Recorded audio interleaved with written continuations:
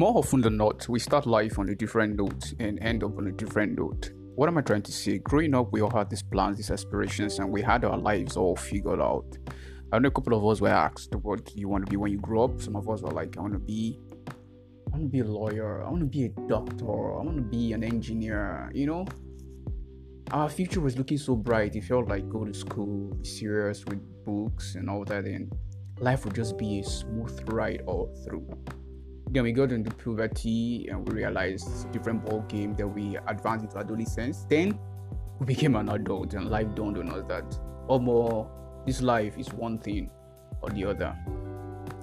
And one big reality we've come to understand is we are on this earth to keep striving and keep working and to keep trying to find a way, to beat all odds and survive. And not just survive, to thrive. And this is where many people get broken, in the quest to want to amass more, in the quest to want to answer all the questions of life, in the quest to want to live well, people get broken down on a daily basis.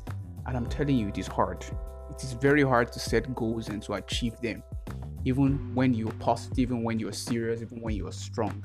Because life will beat the strongest of people down to their knees and sometimes keep them there. It is not easy.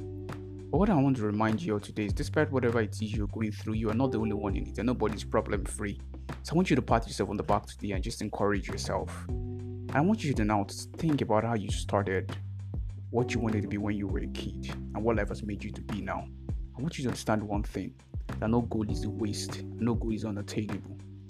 The biggest goal you should achieve is happiness. You should keep striving to want to achieve everything you set your heart out to achieve.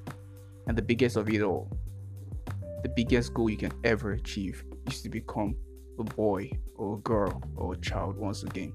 To be able to go to bed at night and sleep peacefully and calmly like you did when you were a kid.